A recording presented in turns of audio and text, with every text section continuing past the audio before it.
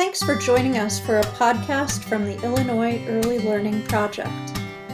Our project is part of the Department of Special Education at the University of Illinois at Urbana-Champaign and funded by the Illinois State Board of Education. On this podcast, we share information about how young children grow and learn, as well as strategies adults can use to help them thrive. My name is Natalie Danner. Welcome to the Illinois Early Learning Podcast. Today, we are talking about childcare during COVID-19. This is the first podcast in a three-part series, so be sure to be on the lookout for parts 2 and 3 as they're released. Today, we are joined by Dr. Brent McBride of the University of Illinois at Urbana-Champaign. Dr. McBride is the director of the Child Development Laboratory on campus, a National Association for the Education of Young Children, NAEYC, accredited early childhood program and lab school for 160 children ages infant through preschool. He's also one of the leading researchers in the area of father involvement. Thank you so much for being with us today, Brent. All right, thank you, Natalie. I enjoyed the invitation. I appreciate the invitation. So today we're eager to hear from you as the director of the Child Development Lab, because you have a very interesting story of how you continued operating during COVID-19 and the lessons you learned. So to start us off, let's go back to the beginning of the pandemic last spring. What happened to the Child Development Lab as COVID-19 first began to impact residents in Illinois? Well, as you know, as a university-based laboratory school, we have a two-part mission. We serve and address the early care and education needs of 160 children and their families, while at the same time balancing that service side of what we do with the academic side of what we do, which is to support teaching, research, outreach, and engagement here on the university's campus. And to do that, we do a lot of different things. Like we have close to 4,000 students coming through our doors to do observations and support coursework, students doing field placements, internships, practicum placements, students engaged in research projects, and I can go on and on and on. In March, when the University of Illinois said we need to stop and moved everything after spring break to an online format for instruction, we as a university-based lab school ceased functioning as a lab school and immediately went into a service entity only. So we continued providing that early care and education for a couple of weeks after that decision was made to our children whose families were comfortable continuing to send their children to the program. When the governor's stay-at-home orders came out, though, that basically shut down childcare throughout the state, except for those under emergency license, we immediately applied for an emergency license. And we had a capacity to go up to serving 28 children under that emergency license. So we could no longer serve those 160 children and their families that we normally did. And we operated under that emergency license for essential employees, both essential employees on our campus and in community families as well.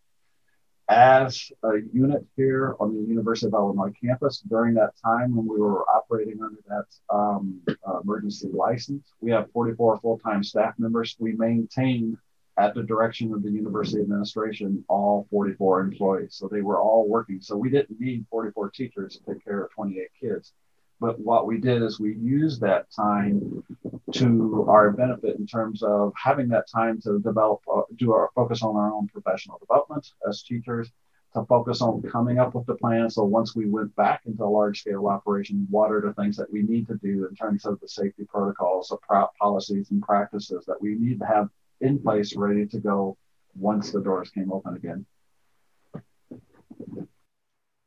Wow, so spring gave you a great opportunity to not only meet the needs of families in the area, but also to have the benefit of that smaller enrollment during that time to develop and work out day-to-day practices for COVID-19.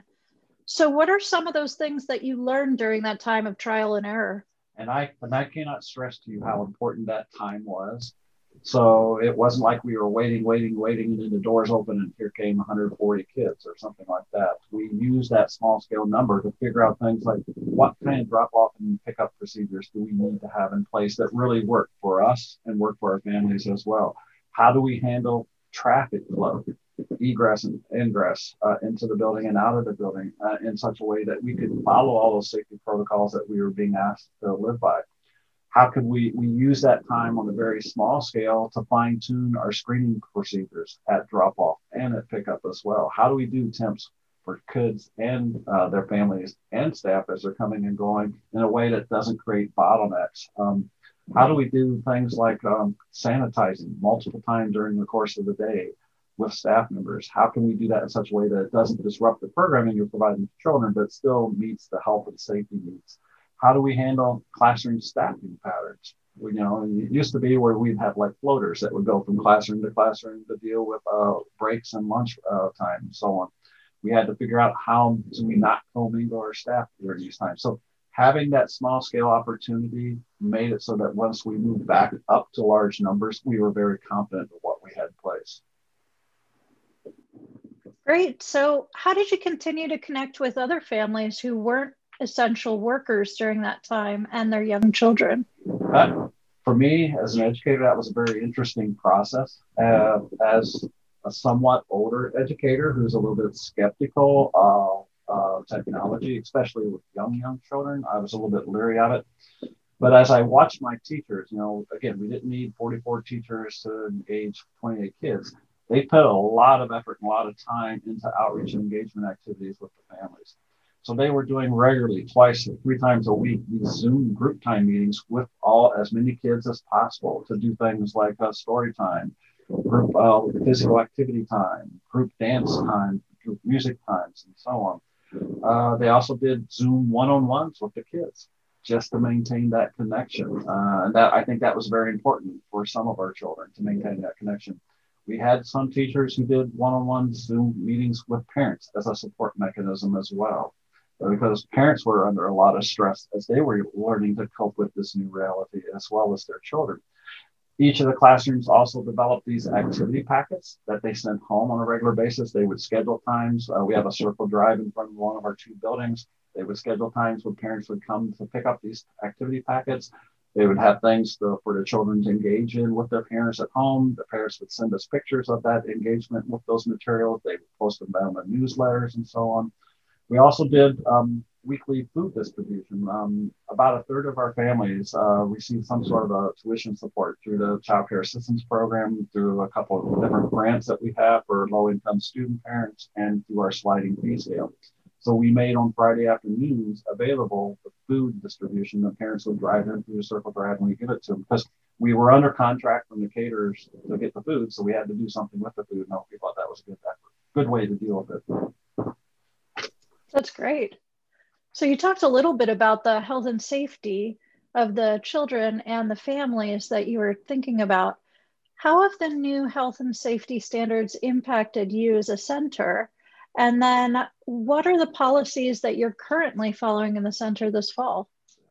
Well, we're definitely not looking like we were at this time last year. So much of our day-to-day life has changed. Anything from, even though the state of Illinois, we're in phase 4, we're no longer operating under emergency license, we're still limited on capacity for group size. So instead of the 160 children, we're only serving 144. We've had significant changes in how we handle drop-off and pickup procedures. We have restricted the time frames in when this can occur, just because it's a staffing issue. You have to have people there to do the screenings and so on. We've had things where we can no longer mix children. So we can't have two groups together in a space. They can't have shared spaces, playground inside spaces as well. We can no longer do commingling of staff, which has a significant impact on how we staff our classrooms. We've limited the group sizes that we have within a classroom in terms of like table activities. Rather than having 5 or 6 at a table, we'll limit to 2 or 3, depending on what the activity is. We no longer practice family style meal service, again, because that was one of the things that's recommended that we not do. We're doing a heck of a lot of laundry, the bedding and so on, the smocks for the teachers, all these things need to be cleaned on a much more regular basis. We don't have comfort toys coming from home, the soft, cushy comfort toys. All the kids who are 2 or older, they're wearing masks at all times, except for when they're eating and when they're in outdoor situations on the playground or going for a walk. We changed logistically how we handle nap time. Used to be just line the cots up, right next to each other, and kids would fall asleep. We've changed it to encourage that distancing and so on. Another example, and this is a big one, kids have to have school shoes. So they come in with their outside shoes on, they get to the program. Part of the drop-off procedure involves them changing their shoes before they enter the classroom. That sounds hokey, but it's a big thing, trying to figure out how to do that. We've had to change our exclusion policies following Illinois Department of Public Health guidelines as far as, they just gave us a new updated exclusion flow chart. And these decisions on when do we send a child home and under what criteria we're using, it's very important that we've had to learn to communicate that to the family so they understand we're just not picking on you. We're not just saying we don't want to take care of your child. There are some reasons why. And since all of this has happened, and since we've moved back up into phase 4, we've had two situations where we've had individuals with the programs who have tested positive. And each time we worked with Champaign-Urbana Public Health District, and the instructions were from them that we only shut down the affected classroom rather than the entire program. And that, to me, tells me all these mitigation efforts, these new health and safety policies that we have in place, they're really working. Otherwise, we would have ended up closing the entire program. Wonderful. I mean, that's a lot of change in 1 year to think about all of those different policies and practices that you've implemented. Yes. So kudos to you and to your staff at the center. They're the heroes, not me. So let's talk about, since we were talking about those heroes, let's talk about the early childhood educators in your program.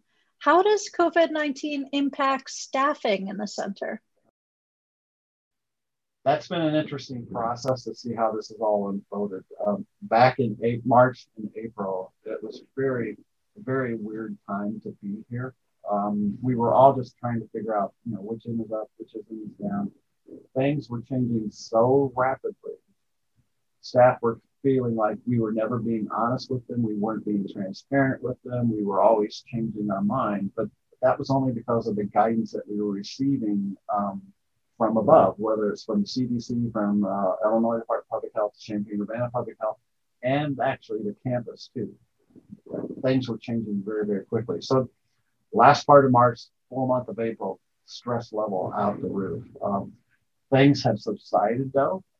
As we moved out that emergency license and we realized, we know what we're doing. We've got things in place. That stress started to subside,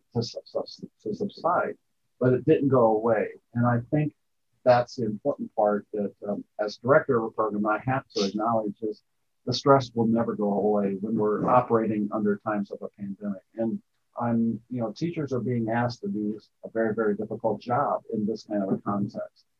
And because of that, I always have to be aware that stress is out there. So the little things that, a year ago, staff would have slept off, something pop up and, okay, I can deal with that. They become very big now because of this stress. And one of the things that I keep reminding staff is you have to be good to yourself. You have to do that, take care of yourself. You have to tap out if you need to during the course of a day, or you have to say, hey, I need a personal day, no questions asked. And sometimes that's hard for staff to say, I need help. But, we try to create an environment that allows them to do that. We are also very fortunate here on the University of Illinois campus. The faculty staff assistance program is pretty phenomenal. And I've been fortunate as director that I have them as a resource that I can move my staff to. And there have been a couple of situations where an individual staff member was not cooking at all. And it was spilling over into how he or she was working and doing her job or his job. And I knowing that the faculty staff assistance program is there allowed me to say, hey, here are some resources. You need to get some feedback on how you can better cope so it doesn't have an impact on what you do in the day-to-day life. There's no end on the horizon, the immediate horizon. COVID is not going to go away anytime soon. It's very real for our staff. So the constant message is we have to take care of ourselves. The other way in which the pandemic has really had an impact on us on staff-wise is staffing levels. We have lost staff because they're not comfortable working in this kind of environment. We've lost a staff member because she has compromised health issues, and she could not return to work. Her doctor would not let her return to work under the current context because of that health risk. We've had a staff member who has an elementary age child with special needs, where her child care for him is very, very critical. Limited face-to-face instruction from the schools. The child care situation that she has available for him is only for a half-day experience. So we've had to adjust her schedule to allow her to be there to help support him for the other half of the day. But probably what's really most pressing from our perspective is when a staff position comes open, finding people to replace that person has been a challenge. People aren't jumping up and down saying, this is the career I want to go into right now in the midst of a pandemic. And it makes it very, very challenging to find somebody. Yeah, that sounds like quite a few challenges, but also some real awareness of the importance of self-care and the importance of supports on campus and supports for employees that are available to them. So thinking also on similar lines, but moving toward families, how did families react to those new ways of operating that you're doing right now during COVID-19? You can, I know the listeners can't see this, but you can see the smile on my face.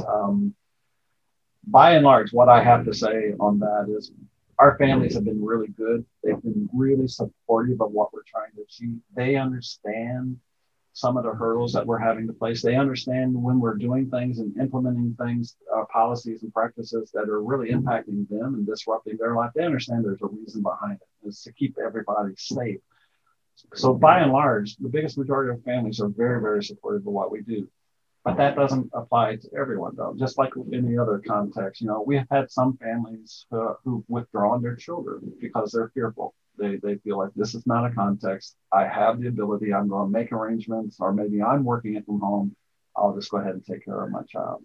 We've had several families who voiced objections when we were operating under the emergency license because they needed the care, or they thought they needed the care, and they tried to argue that they should be receiving care even though the emergency license wouldn't allow us to do that. This is hard to believe, but some parents voiced objections when we had to close a classroom because of individual who tested positive and exposure and the need to quarantine, and they didn't quite understand the thought process behind that.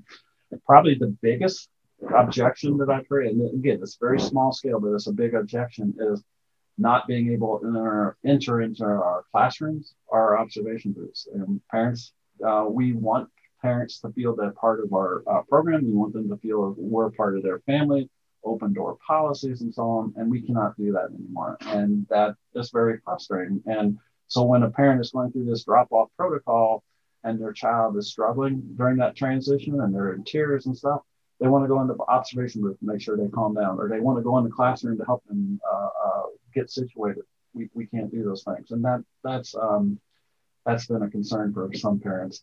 And then some families have voiced objection because we are on the university campus and there are university students around.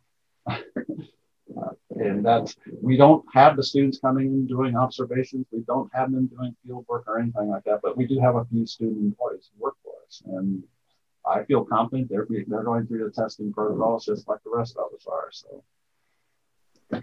So since you just brought up some testing protocols, I'll skip a little bit ahead here to our testing question, which, as many of our listeners may already know, University of Illinois faculty and staff, as well as students, are lucky to have access to weekly saliva-based testing. And they do that either weekly or 2 or even 3 times a week. So with this innovative access to testing on campus, what does testing look like in the lab school? Sure. When the testing system was actually first rolled out and all faculty, all staff, and all students were required to go through twice a week testing, our staff was just part of that process. When the university made the decision a few weeks ago to back off so that only students had to do the twice a week testing and faculty and staff to do once a week testing, the CU Public Health District recommended that we continue the twice a week testing due to the increased potential exposures that childcare providers are facing. So every one of our staff members and our student workers and stuff, they're going through twice a week testing protocols. Any family who has a university affiliation also to get into our buildings have to go through that testing protocol. Even if they're working remotely from home, they're doing their instruction or doing whatever their job entails from a remote system, and they're not coming on campus. If they want to get into our buildings, they have to go through that testing protocol and then show the Safer Illinois app showing that the access is granted to nearby buildings. And approximately 75% of our families have some sort of a university connection. 25% of our children are children of faculty, 25% are children of support staff, building service workers, cooks, and so on. 25% are children of students, both undergraduate and graduate. And they all have access to the testing. So to come into this building, to drop their kids off and pick them up, they have to show that they've gone through that testing.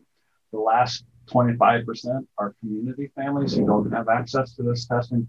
They go through additional steps during their drop-off and pickup screening protocols. They have to answer additional sets of questions about travel, symptoms, those kinds of things.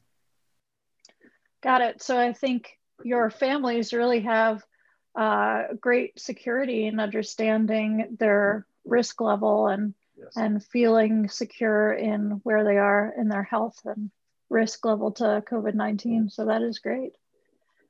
So when we go back to children, we talked about families, we talked about teachers, but when we're talking about children, was there anything that surprised you about how they adjusted to these new protocols and new policies that you had? Yeah, I was pleasantly surprised by this. People were sounding alarm bells, especially back in March and April, and we could see on the horizon that we were going to have to change our day-to-day practice and change them in very significant ways. And people were saying, my staff was saying, oh, we can't do that. Kids will never do that. We can't. Well, everything that I've watched happen over the past few months just underscores the resiliency that we see in children if they're allowed to be resilient. They cope much better than parents. They've coped much better than my teachers with these new protocols, with the drop-off and pickup procedures. They're not doing family-style meal service. No big deal. Oh, we have to put these masks on. No big deal. They are coping extremely, extremely well. And I think that is a takeaway message that we have to put our faith in kids, even little things like a concern that many of my teachers expressed. How are children going to be able to judge and evaluate emotions if they can't see your face? I did a little test, this off the wall test the other day because I was getting ready for a course I'm teaching to talk about this. I go in the classroom, I'm fully masked. I walk up to a group of 3-year-olds. I asked them, I said, take a look at me. What can you see? And they said, oh, we see your eyes, that kind of stuff. I said, okay, I want to tell you about 4 basic emotions: happy, sad, angry, or afraid. You tell me which emotion I'm experiencing. And I changed that just with my eyes and my face, my forehead, and they could do it. So this fear that children would be losing something in terms of that emotional engagement and understanding and interpreting emotions and stuff, no, they found other ways to figure it all out. So resiliency. And my teachers are the same way. They have figured it out. They are coping extremely well with this new reality that they're confronted in. That's great. I'm really cautiously optimistic. So lastly, what have you learned from leading a center during COVID that you anticipate using maybe in the future? Probably the takeaway message for me as director in our leadership role is that notion of resiliency. As a program, we've been very, very resilient. We have figured it out. We are doing things now that, 6 months ago, if you would have asked my teachers, we would be doing this, they would say, no, we could never do that. And I think it all puts it in perspective.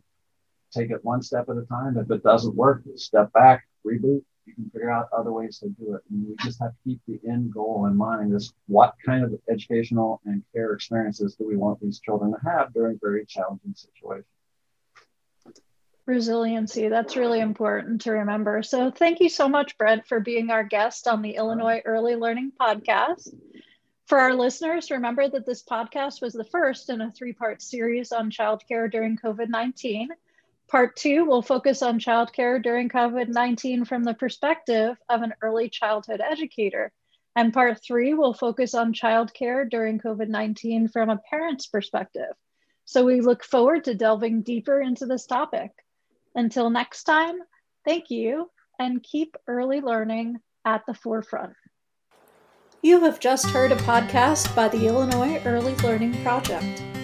For more information, please visit us at illinoisearlylearning.org, where you can find evidence-based, reliable information on early care and education for parents, caregivers, and teachers of young children. Thanks for listening and for helping the children in your home, classroom, and community have a strong start in their early learning.